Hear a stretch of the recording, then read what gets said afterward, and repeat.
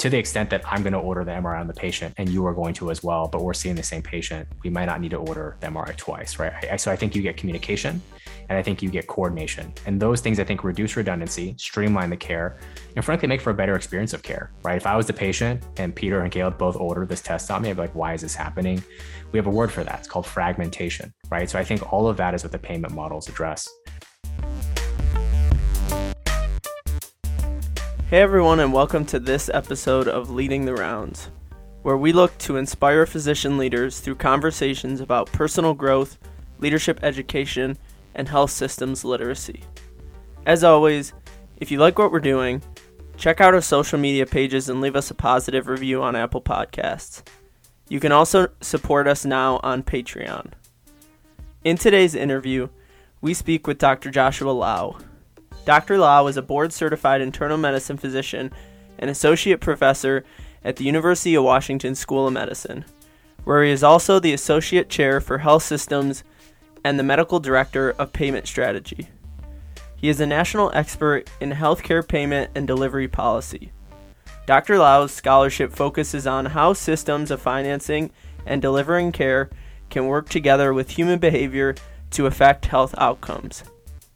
He has now published 200 plus articles, including over 150 peer-reviewed medical journals such as the New England Journal of Medicine, The Lancet, the Journal of American Medical Association. His ideas have also appeared in outlets such as the Washington Post, Forbes, the Boston Globe, the New York Times, NPR, and The Hill.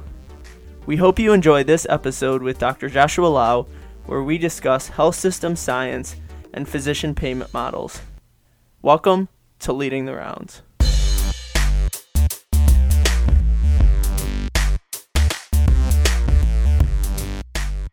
Hey everyone, and welcome to this episode of Leading the Rounds. We have a very informative and exciting episode in store for today. But Caleb, I wanted to check in with you because I feel like we haven't spoken in a while. But how was last week for you? I think you guys had a shelf or something. No shelf, but change rotations again this week. So I'll be on cardiology for the next 2 weeks, which I'm really excited about. One of the things I'm interested in, my favorite organ system. So really excited to learn and to be with a new team and get started. Great. I think it's funny because all of our listeners are going to get to, if they watched everything chronologically, they'll get to see the exact order with which you did your rotations. Right. And you'll get to like maybe map out the trend in your personality as your rotation. There you go. Yeah. Whether I'm happy or sleep deprived and tired or what. So today we have Josh Liao though. Caleb, I don't know about you, but I'm excited for this one. Josh, how are you doing today? Good. Thanks for having me on. So I wanted to start off this conversation because I noticed that you had a master's of science. And so I wanted to ask, was that a master's of science? Did you do your work in like basic biology or chemistry or something? Actually, quite the opposite. I actually did it in health systems policy and care delivery. Okay, well, that answers my question because I was going to ask, how did you get mixed up in health system science? Yeah, I got so mixed up in it. I got a degree in it, basically. Yeah. So, but given that, why don't you tell us a little bit about your role as the associate chair of health systems and medical director of payment strategy then? Sure. Yeah. So I think kind of use that framework of the hats I wear. I wear a few different ones. So most importantly, I'm a practicing doc here at the University of Washington in Seattle. I see general medicine patients in that setting. When I kind of take that hat off, another one that I wear is I'm a medical director for payment strategy for our health system. And so the health system in this setting means our hospitals and our clinic networks, primary care, subspecialty care, et cetera. And so I'm fortunate to be an enterprise level medical director focused on how do we pay for care? And we can get into it, but I think it relates a lot to health systems. The third thing that I do is, as you mentioned, I'm the associate chair for health systems in the Department of Medicine, which is our biggest department in the School of Medicine here at UW. And in that role, really are fortunate to work with a bunch of people on all the things we're going to touch on today, I think. So how do you teach it? How do you learn it? How do you make a career out of it? How do you make a career studying it, doing it, being around it? So that's the third. And the final thing that I do is kind of what I'll call a research and evaluation hat, where I co-lead a body of work where we try to drive some of that evidence. So we try to drive that evidence and then translate it to state policymakers, federal policymakers, to really help take data and drive insight to lead to better policy and practice. So in your role as director of health systems, when you're teaching, what are some of the things that you're teaching to students, and where is this incorporated into the curriculum at UW? Yeah. So I'd say predominantly I teach in the clinical setting these days, but I would say, systems is often kind of framed as health system science, right? Which is defined a few different ways, but the way I define it is the science piece is the study and the understanding of. The health systems piece is, how we pay for, organize, deliver care, and how people experience the care. So kind of putting that together, I think about anything that I teach that is helping people understand and draw insight about how we finance healthcare, how we organize and deliver health services, and how people experience that, and then what those outcomes are. I teach that in a number of different ways. I think the most kind of implicitly and on an ongoing basis is when I'm working with students and other learners, like clinically, you're seeing this all the time, actually. If you put the lens on and you have it to see, you'll see a lot of things that we do in clinical care that if you take that thread and you pull on it far enough, it goes back to health systems issues, right? Care models, payment arrangements, et cetera. So that's probably the most consistent way that I do it.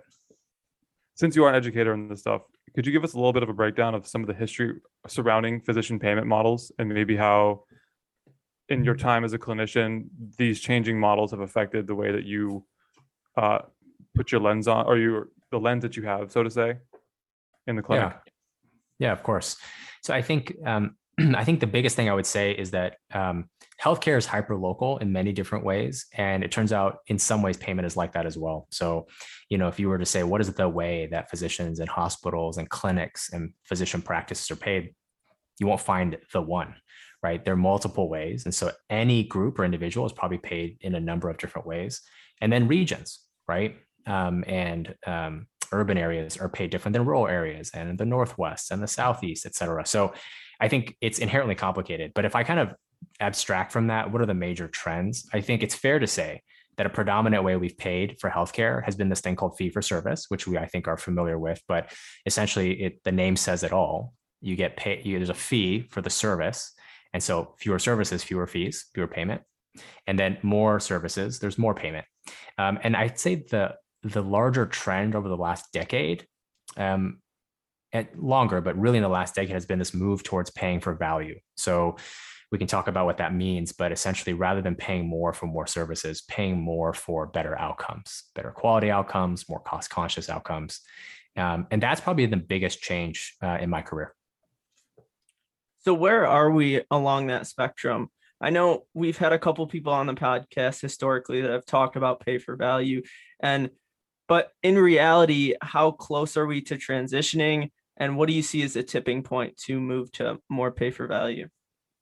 Yeah, it's a great question. So let me just preface this by saying as somebody who spends a lot of time thinking about paying for care in a way that helps address quality, equity, cost consciousness, there is no perfect payment system, right? It sounds so obvious for me to say that, but it's worth saying that I think sometimes we think of fee for service as being a problem. And I think there are many problems with it, but, fill in the blank alternative. I don't think 100% of that necessarily is risk-free. There's always an unintended or unanticipated consequence of that.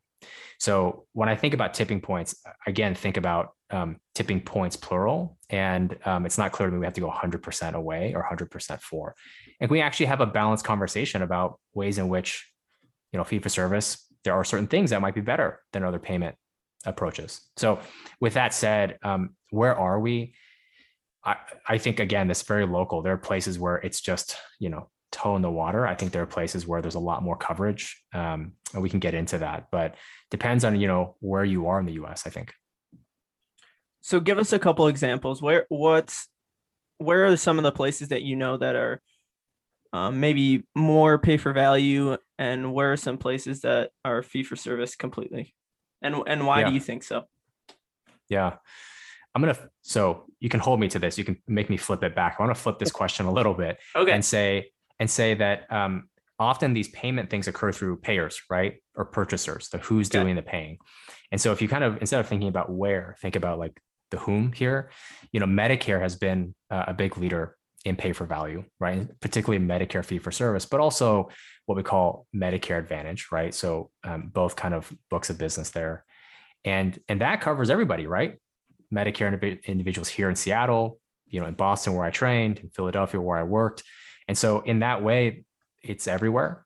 And then you can find other payers that have comparatively fewer, right? There have not been as they have not been such leaders or even following into the pay for value space. And some of that's by virtue of region. So for instance, you have things like Blue Cross Blue Shield plans, which are local by definition. And then you have large national payers. So there's, at the risk of saying, oh, it's complicated, what I mean is I think about it more as which payers or purchasers are really driving value and which ones aren't, rather than like where the people are. Because in any one place, if you have a lot of Medicare beneficiaries and fewer commercial beneficiaries or vice versa, things change. And so given that, do you think it's better that in these different regions we have different systems because maybe it addresses some of the economic challenges in these regions? And then along those lines, do you think that moving towards one specific sort of payment system or health system is going to solve most of the problems? Or do you think that this is something that'll constantly be in flux in an ongoing conversation in the field? Yeah, well, I didn't bring my crystal ball with me today, so thanks for that easy question. But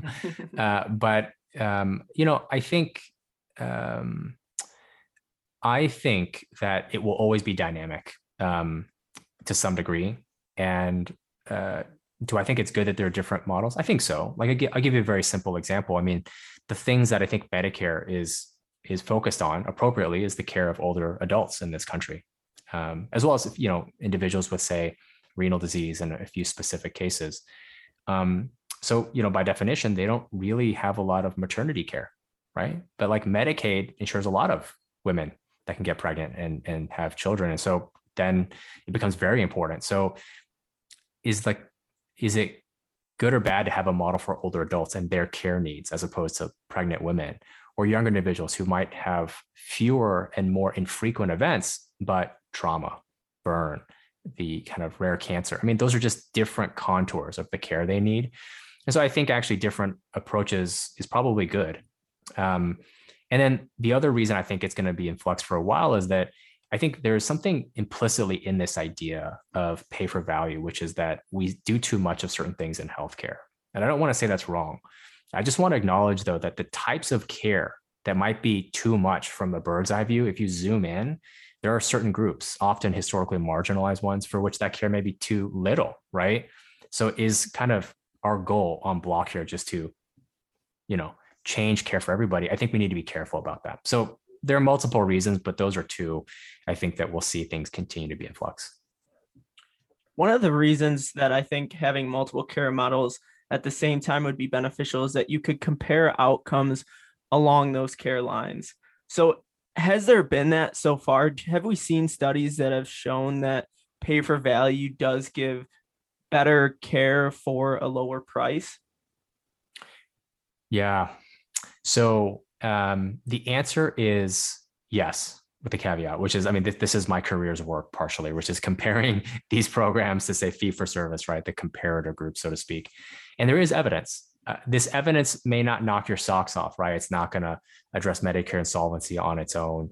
And there are definitely misses and then there are wins. But I would say we have to think about it in a few different ways. The first is these payment models are one solution, right? But there are other things out there, like how we pay for pharmaceuticals and the stakeholders involved in that, how we price healthcare services, access and coverage, right? And then the repercussions of not having broad access and coverage that all come together, right? If you change out fee for service for accountable care organization, that was never the silver bullet on its own. I don't think any payment model will be, but together, I think multiple things gets us there. The other thing is, like, I think sometimes pay for value is thought of as like better care, lower cost, right? And that's like an incredibly, if you can capture that, I think it's awesome. If I could get a better car for less money, I mean, I take that any day of the week, right? But like after you get through that proverbial fat, right, you find those things that we do a lot of for like no reason, and you call that out. After a while, we have to come up and face this issue of like better care costs more, right? That's how that stuff works. The world works. So I think what I would hope all of us, students, residents, fellows, practicing docs, what we avoid is the idea we say pay for value is where I can just like thread the needle, better quality, lower cost, done. Because there will come a day, I think, where we'll have to say that's higher quality, but it's also more money. And how should we then spend that money? And I think we should be prepared for that conversation. So you're saying that pay for value is consistently outperforming fee for service with the caveat in some situations, and this is what your life's work is, right? I'm saying the contemporary models I study are very promising, but none of them are like the thing to solve the problem. And there are problems with the models as well. So I think it's worth continuing to go forward. So to challenge you a little bit then, please. Not that I already haven't been doing that. If better care costs more money, you recently started talking about how advancing equity through alternative payment models is a viable way to address some of the concerns that have been brought to light recently by the pandemic, by Black Lives Matter. So how is that possible if we're trying to provide better care at a lower cost for traditionally marginalized people who have less access to resources? Yeah. So let me just say before I keep going, this is a great question. And this is the type of thing that if we took this thoughtfulness, rigor to thinking about all issues in health system science and probably medicine, I think we as a community would be better off. I think what we're really putting our finger on, I want to call it out here, right, Peter and Caleb, is we're talking about how something that just comes off just rattles off, like pay for value. Value is good, high value. We can argue that. If you really think about it, it's incredibly, there are these tensions that are in it, right? And I think it's worth working through so that people and communities are not hurt by policy that fails to consider them. And you're pushing on one of them, and I'm glad you are. So what I mean by that is that value to me is a concept that's big enough to accommodate this idea that higher quality care costs more. The question is, what's the quality you're getting for the cost, right? And that's the real idea of value, is that you can get a higher quality X or Y or Z if you get the quality, a lot of quality outsized benefit for the cost, that's still worth it, right? We shouldn't be reticent to spend money on paying for things if it increases costs, if the health and quality benefits outstrip it. And here's the key, historically, by not paying for it, is actually created disparities. And I think that's the key, is that we have a payment system we have longstanding disparities. I'm not the first one to say it. It's just decades and decades of experience here, unfortunately. And if we don't right the wrong, then it just continues. It will just continue, right? And I think one of the subtle ways it happens is this very question of, well, then how can we do this thing? I think we can, but we need to acknowledge paying for value doesn't mean not paying for stuff. It means just paying for stuff we get a lot of kind of bang for the proverbial buck out of, right? And in those groups where we've missed the mark historically, we really need to redouble efforts to do that. And I think that's achievable. So where does pay for value start? Does it start with hospitals and how they bill, or does it start with insurance companies, or does it start with, you mentioned Medicare and Medicaid earlier, and I see how Medicare can force hospitals to charge and bill a different way in order for them to reimburse. So maybe that in itself is showing where it starts. But what do you think about where the transition starts? Yeah. I don't see it as a linear thing, as maybe that's what my comments make it clear. And I think as a result of that, I think there's not the point, but I think each stakeholder has a or multiple levers that they can pull, right? So if you are a purchaser that's big enough, yeah, you can negotiate rates in a way, right, that drives down prices. But the opposite's true. If you're an organization that delivers healthcare and you're large, right? You're large in your region, you provide services others don't, you can negotiate the other way, right? Are there inefficiencies on all sides that we can kind of squeeze out of the system? I think so. So I often see it as we need to kind of address it from multiple directions. And frankly, one without the others, I don't think works very well. To your point, Caleb, about Medicare, think about how many purchases are like Medicare. And what I mean by that is in every market in America with that market share, not many, right? Any? And I think even then we've had some challenges getting people engaged in this pay for value framework. So I think we need to be really cautious about kind of identifying what the solution is. Do you think it's a governmental solution, or do you think it's more of a free market solution? Well, I think what you see with the ACA is that those can be one and the same, right? That a governmental solution can lead to a market solution. And again, I think no system is perfect, right? But it gets back to those of us who care a lot about policy. I think we often are hoping for the policy that we pull the lever and then we get the benefit. But the truth is, there's always challenges with any policy. So it has to be layered. I can't see a governmental solution with no market reverberation or response or, co implementation and vice versa. I wanted to go back a little bit to something you mentioned in my previous question, which was value is a big enough word. How do you define value? I feel like that's a simple question, but I want to make sure that everybody's on the same page here. Yeah, no, it's a critical one, critical question. So people will vary in how they define it. On one end, there are people who say value depends on who you ask, right? Value is in the eye of the beholder, and who you ask, whatever value is to them, that's value. It's kind of phenomenological in that way. On the other end, people kind of define it in an equation, right? It's often termed the value equation, where value, roughly speaking, equals quality over cost, right? So you can have two things: a car for $2 divided by $2, great value. For $1 million, probably not great value. And so that's how they think about it. Then the question is, in that numerator, what is quality? I feel like we're going down a rabbit hole, right? But then it's like, what is quality? Clinical quality, patient-reported outcomes, experience of care, disability, functional status, utilization, et cetera. So by definition, it houses this issue of cost and quality at least, right? And then there are things that we don't measure in that. My point with this equity issue and why I think it's big enough is that I actually think if you're trying to get quality for cost, implicitly there's this thing about we're trying to get the biggest bang for our buck, right? The best quality for the dollar spent.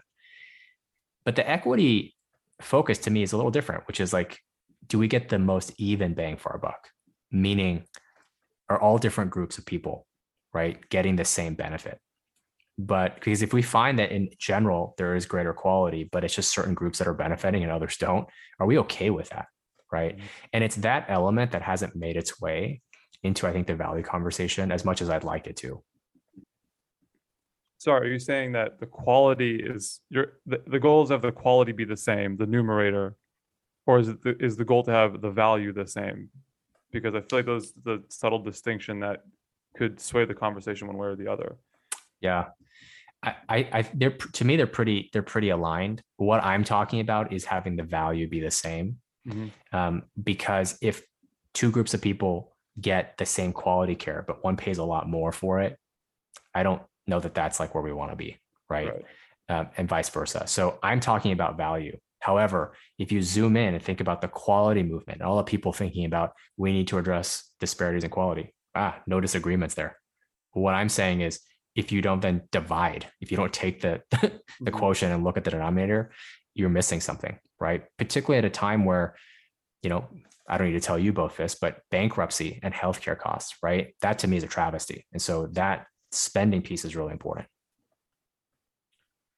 I think when a lot of non-physicians and people who aren't in healthcare think about why healthcare is so expensive, it's sad, but I think they often think that doctors and physicians and surgeons are just making exuberant amounts of money, when in all actuality, the system just squeezes so much money out that, physicians they make a good living, but they also have to go to school for years and pay off thousands and thousands of dollars in loans. So when you look to pay for value, does that work towards the solution of removing kind of those middlemen and getting rid of the waste we see? Yeah. So this, by the way, let me just circle back to saying one of the key components of health system science is systems thinking, right? And Caleb, what you're articulating is kind of that, is like taking the lens to see the system and how it contributes to outcomes, not just like individuals writing a medication or wielding a scalpel, right? Important, I think, but other things important too.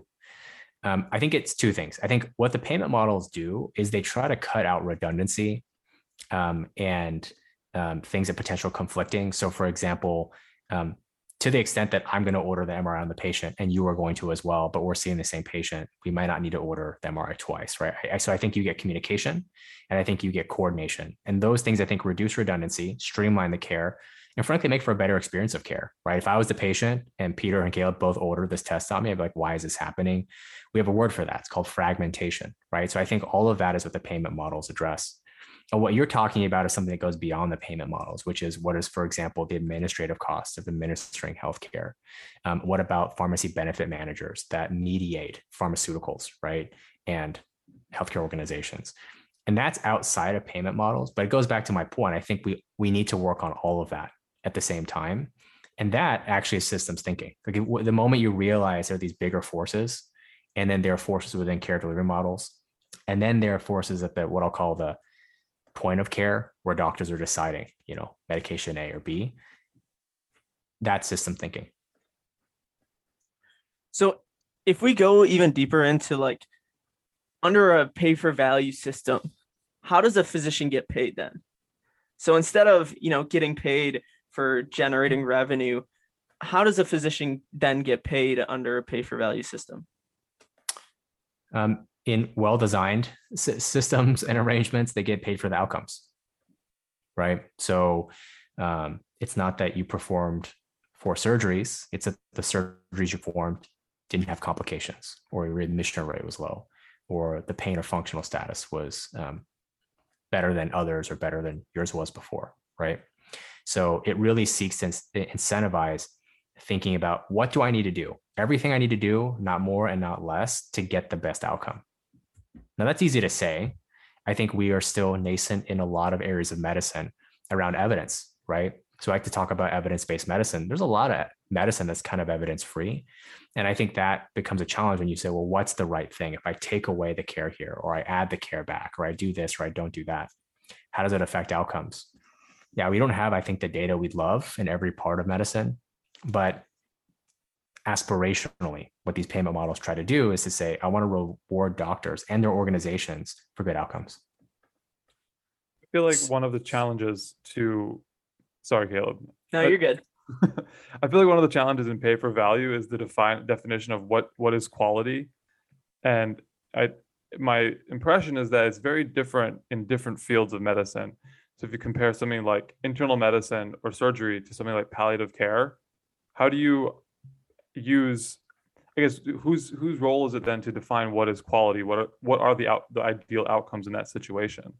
And then how can you incentivize doctors at a, for lack of a better term, equitable level, so that you're not having, doctor disparities, and you're not driving more, I guess, you're not driving medical students and residents to go into specific specialties because they're more amenable to a comfier lifestyle and a pay for value environment, because you can't identify like a good measure for quality in one, and especially that they might be more interested in. Does that make sense? Sorry, I kind of rambled on that one.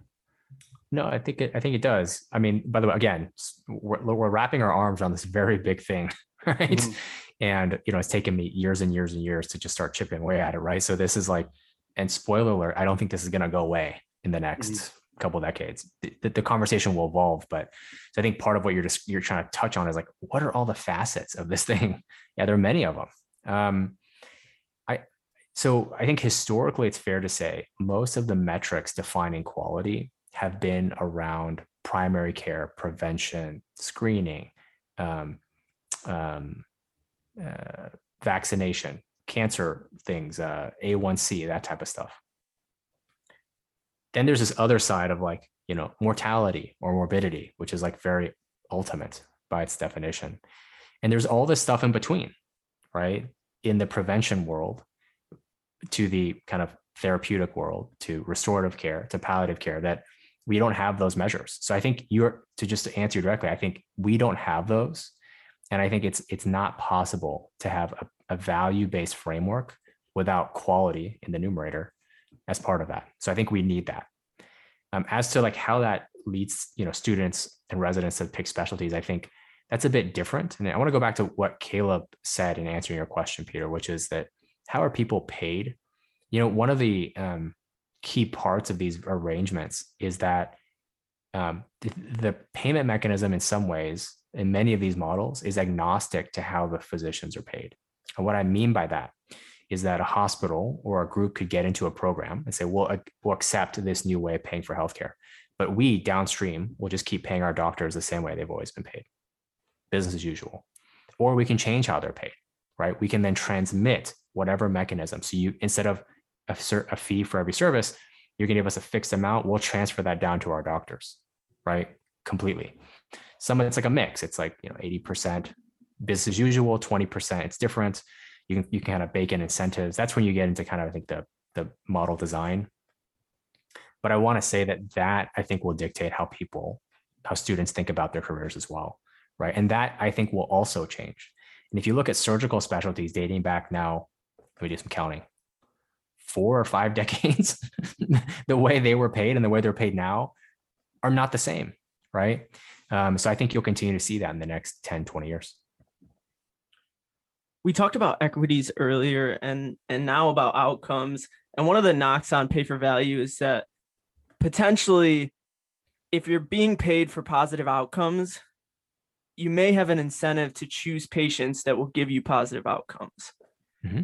So how is a system, how do we create a system that doesn't then just incentivize physicians to choose healthy patients who are probably going to do well instead of the minorities and other people who potentially could have worse outcomes or could have worse health results? Yeah. So what you're describing, some of us would call selection, right? So there's patient selection that happens. Selection is not limited, by the way, to pay for value. It just happens to be the place. I think it's like, being showcased. And I will say, like, and you can, I'm sure, agree with this, is that even in fee for service, there's selection. There are physicians who don't take patients under Medicare or, Medicaid because they pay out less than private mm-hmm. insurance. So it's not mm-hmm. unique to pay for value. That's right. And I think it's important to recognize that if we get to pay for value or we avoid it completely, we've not solved anything like with that specific step, right? But I think the steps of the type of selection could vary. So let me just give a very simple stylized example. The kind of often people think of the opposite of fee for service as what we call capitation. So by the name is a fee fixed for per capita, per head, right, per person. One of the concerns with that is skimping or stinting on care, right? So I get paid X dollars to take care of Caleb for a year, whatever Caleb uses, right? Is there no incentive to, you don't need that, I'm not going to give you that. So there is that component to it. Or Caleb says, do I need surgery? And I think, do you really need surgery? Right? As opposed to under fee for service, certain clinicians may actually be more willing to take a risk. Now, there's no value statement there. I'm not saying that is good or bad. I'm saying that's just a spectrum, right? We need to be comfortable with. To get back to your question about selection, it's ever present. It's a knock on value-based payment. Yes. There's an ongoing movement to consider what we call mandatory models, right? Sounds really bad, mandatory models. You think about all the things we have to do in healthcare, right? I don't know many doctors that go, I mean, maybe they wish they had wrote fewer notes, but you're not like, what? It's like, my note's optional. You do it, and we have mandatory programs around readmissions, right? We want to reduce readmissions. It's just like in the culture now. But there was a day that didn't exist. And so I think just being cognizant that there are things that we do now, and we don't even question it, that at the time were very contentious. What people are talking about now are mandatory models. So an example from my work would be, we think that in some cases, joint replacement procedure, getting your knee or your hip replaced, you could be more cost conscious and high value. When you let hospitals select to choose to get in or not, it turns out what early evidence is showing is that there's a selection effect, that the kinds of doctors and hospitals that get into these payment models are different than the ones that don't, and the communities they serve are different, right? So one thought has been, why don't we then make it mandatory? So in the whole city or this whole geographic area, everybody's got to be in it. And in fact, that's happened. So I'm in Seattle, and in 2016, Medicare rolled out a program around joint replacement surgery. And they said, everyone in this county, King County, as well as 66 other ones in the country, have to be in this program. So we didn't have a choice, right? And you can work through the tensions there. But my point, Caleb, is that if you make models mandatory, then at least theoretically, you would worry about less selection. That doesn't mean that doesn't exist. You need to study it, someone like me, but that's one way to get around the issue of selection under VBP. Isn't it interesting how a lot of the public health, like we're seeing it now with the COVID vaccine and making it mandatory places, right? Something that's great for public health, just the word mandatory or the word, you have to, just like makes people's skin crawl, like even if it's the right thing to do. I think that's, if you believe in selection and you believe that choice drives selection, and just to bring it back to that other point, you believe that existing situations for decades have been inequitable along many dimensions. Yes, you're right. Like when you say mandate, but you have to remember like the alternative to a mandate is not like nirvana and like perfection. The alternative to the mandate is like what has always been, right? And if you think that arc of that line is not good, you need to change it. So I agree that mandates by its own concept will sometimes like make people resist. But that's why it's important to dig down underneath all of this stuff, to question the real sacred cows, to think about what are we really talking about and should we do these things, right? And where it really comes out is, should we have a mandatory model? That's one solution. It's not the only one, but it's worth talking about. And these types of conversations, I think, help us get closer to having a thoughtful discourse about it. So from this conversation, I wanted to ask, has your view of what will happen next changed at all? Like, have we maybe sparked a new idea in your head that you wanted to share with us about what the future might look like in the way the health systems are being shaped? Yeah. So, I'm a pretty simple guy. So when I think about some of this stuff is, that I think, payment is not the only motivation. I'm fortunate to be a general internist. Lots of my friends who do primary care and hospital medicine, they don't like get up thinking like, okay, I'm going to counsel this person about depression, or you go out of my way to do diabetes management because I'm going to get this 5% incentive. Like, it's not what's going through their head. There's something to be said about compassion, empathy, mission, vocation. There's also something to be said, by the way, about feeling like you're a professional, right? That you are delivering good care and you're doing right by your community, that you're practicing guidelines-based medicine. None of that is money. That said, and I think the lack of considering that is like to our detriment. We're just like money machines. You need to put something in, crank a lever, and something comes out. That said, my point would just be payment is a powerful motivator. And I think it's a major one. I think it colors a lot of what we see. I think that where we're going next, I hope, and I'd love to work to contribute, is like a place where, when we say value and when we say payment, we're always thinking about how do we make it equitable so that the gains we make, we're bringing as many people along as we can, and not creating more disparity. I think if we do that, the rest, I think, is really important, but we can sort it out. I think if we don't do that, it just entrenches existing systems in a really bad way. So what can new physician leaders and medical trainees do to kind of spur this along and to start to make change? Yeah, this is probably not something, students and other learners wake up and say, well, I'm just going to think about the stuff that the three of us have been talking about. I'd say a few things. And this is reflected in my own experience, the experience of colleagues, mentors, mentees. The earlier your mind turns on to these issues, the better. I make no assumption that everyone's going to take a career turn like I did, or get mixed up in this, to use Peter's term. But I think the earlier you are cognizant that this is the culture, that this is the environment that you're in, I think the better you'll be as an operator, as a contributor, as a change maker. And so I'd say, what can people do? It's to lean into the health system science, right? I think it is often thought of as like the third pillar now of medical education. And, not being the curricular expert in general, I believe it's really important. I don't think everyone needs to get into the nitty gritty of what we talked about, but having a general sense of these are the major things of payment. This is how it colors what I'm going to see on my rotation, what I'm going to see on my sub-I. how people pick specialties. After picking a specialty, how they pick the side of practice, right?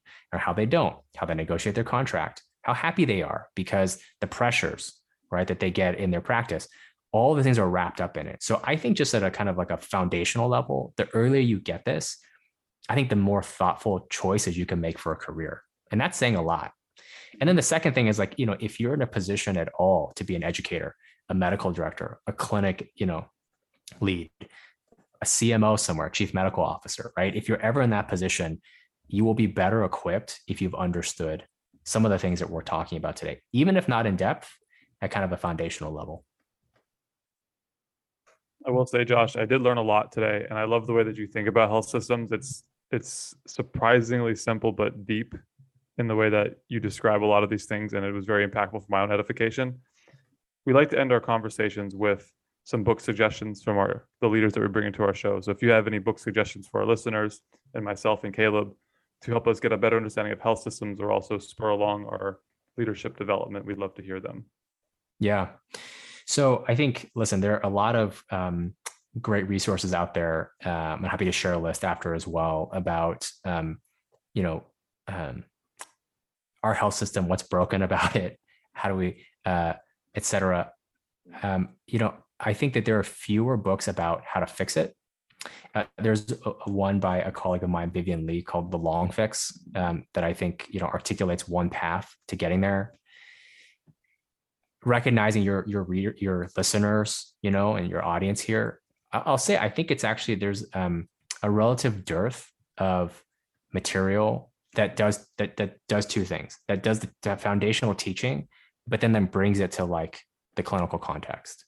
What I mean by that, there are lots of resources out there about after you learn the pathophysiology of heart failure, then you can take a cases book, right? Or do a module, or there's like a gamification or some simulation where you're seeing somebody with heart failure, you do X or do Y, this is what happens to them.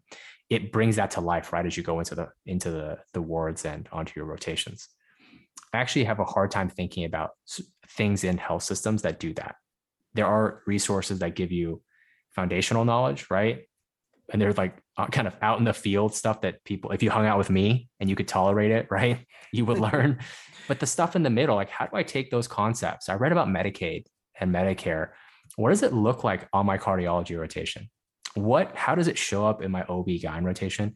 Actually, there's very little of that. And candidly, I hope there's more. I hope we see more of that. And that, maybe in a future conversation, I can report back about it. Well, we'd love to have you back for a future conversation. Yeah, this was great. Thank you, Josh. Really appreciate it. Of course. Thanks for having me.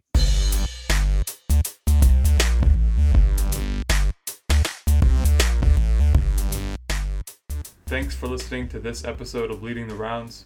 We hope you learned something new or got a thought you can reflect on to further your own leadership development. If you like our content, please subscribe and follow. We work to put out a new episode every other week.